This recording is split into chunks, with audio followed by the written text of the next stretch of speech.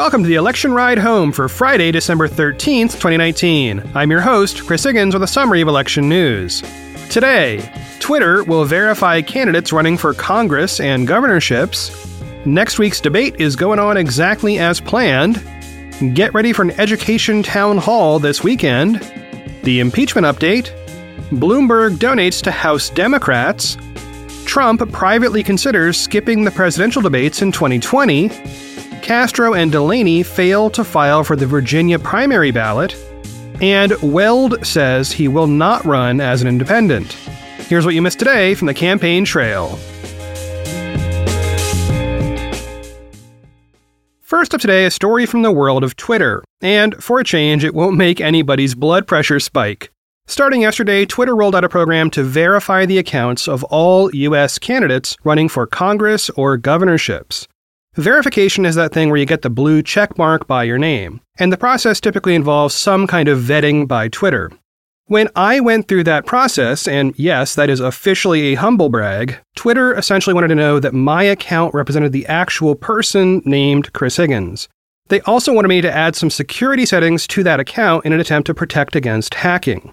Once that was all done, there you go, blue check mark. The point of Twitter's move, and verification in general, is to assure users that people are who they say they are. If you've spent much time on Twitter, you've probably run across fake accounts, or accounts that are parodies but don't quite look like they are. The most interesting part of this plan is not that Twitter is allowing candidates to be verified, it is that they are seeking them out. Twitter will attempt to identify candidates, contact them if they're not already verified, and then start the verification process. Prior to this, you had to start it yourself, or some organization would have to call up Twitter on your behalf. Twitter is working with Ballotpedia, which is truly an excellent resource for looking up information about politics, to find those candidates and get in touch. The other notable move is that there will be a special form of blue checkmark with an icon that represents candidates. Something similar apparently happened in 2018, though to be honest, I do not remember seeing that special kind of icon. Reading from an article by Nancy Scola in Politico, quote, "The tweets of verified candidates will also be stamped with a tiny icon, meant to resemble a government building, so that people seeing their posts will be able to immediately identify them as coming from an official candidate." End quote.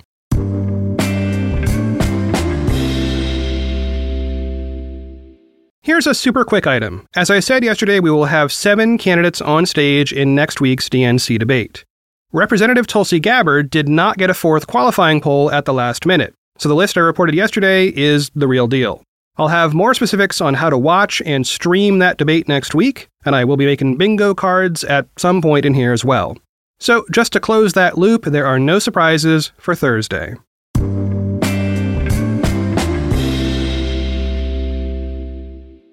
Next up, there will be a town hall event this weekend that you might want to check out.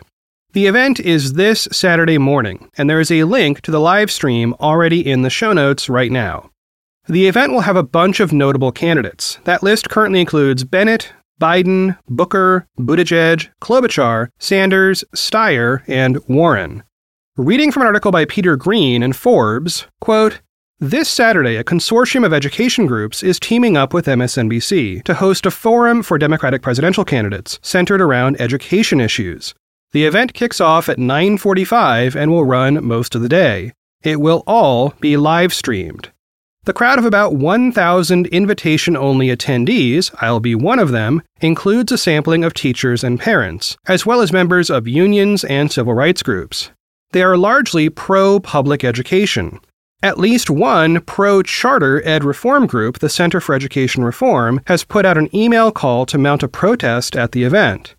The format will allow each of the attending candidates to take the stage, make their pitch, and then take questions from the audience." End quote. So if education is one of your top issues, check out that live stream. With 8 candidates, this really could be an all-day affair.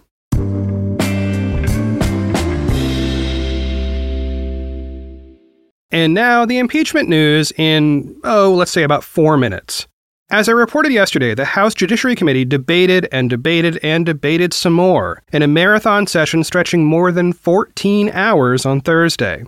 After a series of amendments from Republicans, all of which failed on party line votes, there was one actual markup of the articles that succeeded. It was introduced by Democrats. In the text, which previously read Donald J. Trump, the middle initial J was expanded to John. That one passed. As far as I can tell, that is the only specific outcome of the markup session. After 11 p.m. Eastern last night, rather than actually voting on the articles, Chairman Jerry Nadler closed the proceedings for the day. And, of course, they started up again this morning. Nadler got right down to business. He sat down, turned his phone to silent, and began the vote. I want you to hear how that happened. And I'm going to cut out the parts where the actual votes occur. Those went precisely along party lines as expected, and the whole thing took about 10 minutes. But I want to give you a taste of how this works, in case you haven't heard any of these votes. The voices you'll hear in this clip are Nadler, the clerk of the committee, whose name I don't have on hand, Representative Louis Gohmert of Texas, and Ranking Member Jim Jordan. And, of course, the fun, time-passing sound when I've cut out those long votes. Listen in. The Judiciary Committee will come to order, a quorum being present. Having agreed yesterday to the amendment in the nature of a substitute on articles of impeachment against President Donald J. Trump, the pending business is reporting the resolution favorably to the House. Reporting quorum being present, the question is now on the motion to report the resolution H-Res 755 is amended favorably to the House. Pursuant to Clause 5 of House Rule 16, because the resolution contains two distinct propositions, we will divide the question between the two articles. The question now is on Article 1 of the resolution, impeaching President Donald J. Trump for abusing his powers. The clerk will call the roll. Those in favor say aye. Mr. Nadler? Aye. Mr. Nadler votes aye.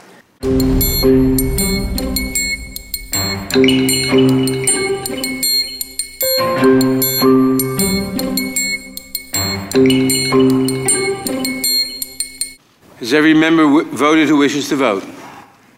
Mr. Chairman, may I ask how I'm recorded? How is the gentleman recorded? Mr. Gohmert, you are recorded as no. Yeah, I want to make sure. The clerk will report. Mr. Chairman, there are 23 ayes and 17 noes. The article is agreed to. The question now is on Article 2 of the resolution, impeaching President Donald J. Trump for obstructing Congress. The clerk will call the roll. Mr. Nadler? Aye. Mr. Nadler votes aye.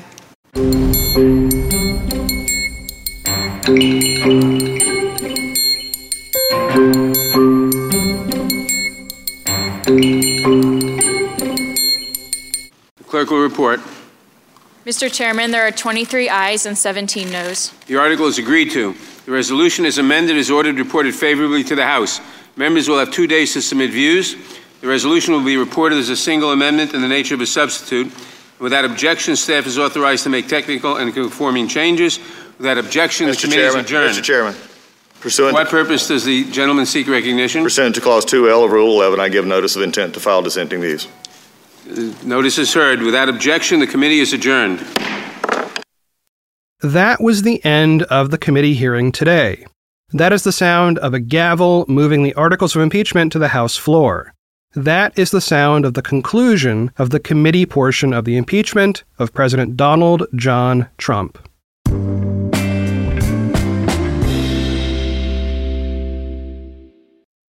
Hiring is challenging, and it used to be hard. Multiple job sites, stacks of resumes, a confusing review process. But today, hiring can be easy, and you only have to go to one place to get it done.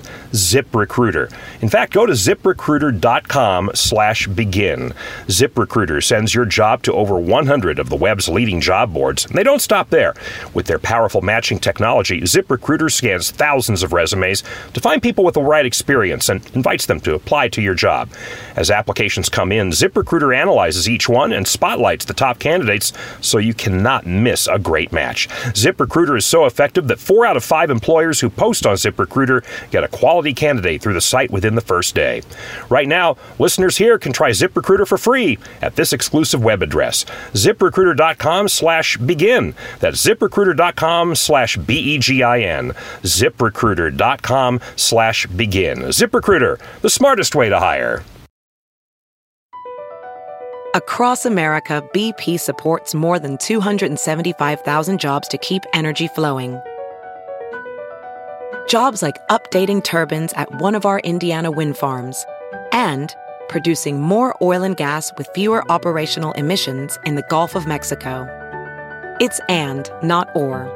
See what doing both means for energy nationwide at bp.com/investing in America. And here's yet another story on spending by Mike Bloomberg, but in this case, he's not spending on himself. Reading from a story by Sasha Pezenik for ABC News, quote, former New York City mayor and billionaire Mike Bloomberg will donate $10 million to the House Majority PAC to help defend vulnerable House Democrats, a senior aide has confirmed to ABC News. A move that comes as the party now faces a slew of well-financed Republican attacks on their support of impeachment against President Donald Trump. The multi-million-dollar donation also comes amid criticism from his fellow 2020 contenders for how he has leveraged his wealth, especially his large ad buys, as he makes his 11th-hour jump into the presidential race, some accusing him of buying his way into the election, end quote. So again, let's remember that Bloomberg is not solely spending on himself. In fact, his first ad buy that I reported on this show was a massive set of anti-Trump TV ads that didn't even mention Bloomberg, aside from the required legal disclosures about who paid for the ad. And this also fits a pattern of past donations. Reading once more from ABC News, quote, Bloomberg also has a long history of deep-pocketed donations to help back candidates and causes. On the trail, he often points to the help he gave House Democrats in the 2018 midterms, where he spent upwards of $110 million, and 21 of the 24 candidates he supported won their races. For years, he has given to state parties of both stripes, and to candidates and causes supportive of progressive gun measures, and the fight against climate change, among other policy positions. The $10 million Bloomberg has pledged in support of House Democrats is a fraction scaled to the over $110 million he spent through his super PAC during the 2018 midterm cycle, end quote. So, point being, Bloomberg is spending on this race in multiple ways, and he has really only just begun to spend. There is every reason to assume his super PAC will continue its work on behalf of Democrats in down-ballot races. Regardless of how he does as a Democratic primary candidate for president, Bloomberg's money might help Democrats in other races.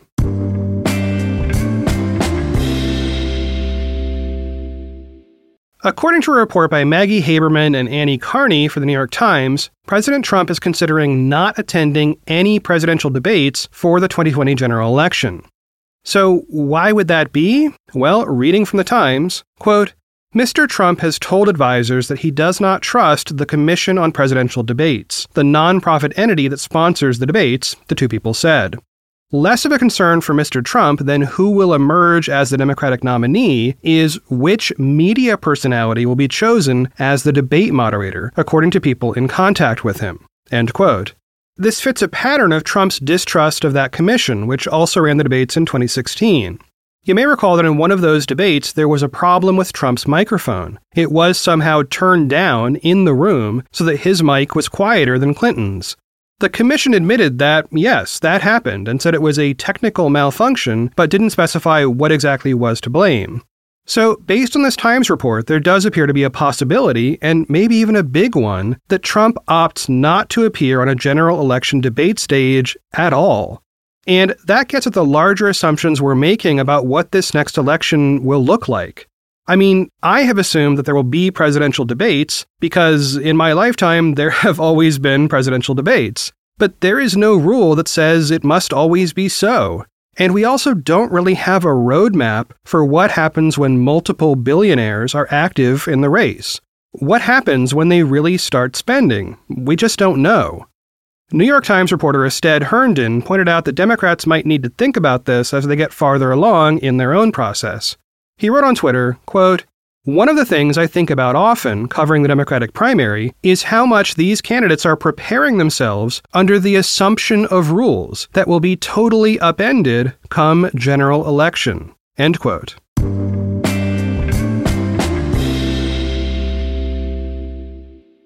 Next up, a quick item on the Virginia Democratic primary ballot.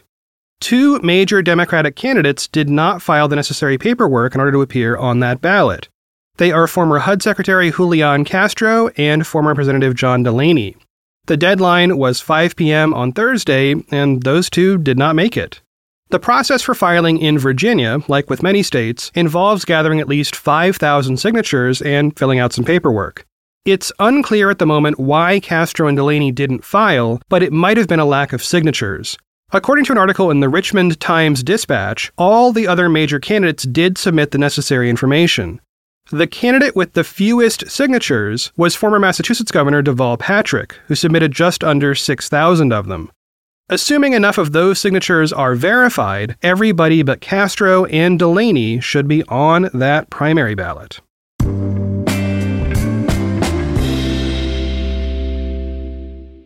Last up this week, let's hear from former Massachusetts Governor Bill Weld. He is one of the major candidates running against President Trump in the Republican primary. And he has now said he will not run as an independent if he fails in that bid. Reading from an article by Rebecca Klar for The Hill, quote, "No, I would not run as an independent," Weld said in an interview Thursday at The Hill's offices in Washington. "Depending on who the Democratic nominee was, I could either support the Democrat or conceivably the Libertarian." Weld wouldn't say which candidate in the vast Democratic field he would consider backing, but added that he's known former Vice President Joe Biden for years. He also said Biden has the best chance of winning over independent and anti-Trump Republican voters. But that doesn't mean Biden is the only Democrat he would consider backing. "The only thing I've said is an absolute. In no circumstances would I ever support Donald Trump for any office ever. I think he's kind of way out there," Weld said. End quote. Well, that is it for one more episode of The Election Ride Home. I have been your host, Chris Higgins. You can always find me on Twitter at Chris Higgins. Okay, another historic week is in the books. Looking ahead, there is that town hall tomorrow on MSNBC. We've got a DNC debate coming on Thursday, and much of the U.S. will take the following week off for the holidays. That includes me, though I will be tossing in a couple of pre-recorded special episodes to tide you over. One of those is all about the primary and caucus process, where it came from and how it works. The other is an interview with a former campaign staffer who explains that stuff from the perspective of a campaign. Those two things together should give you a good bit to chew on over that week.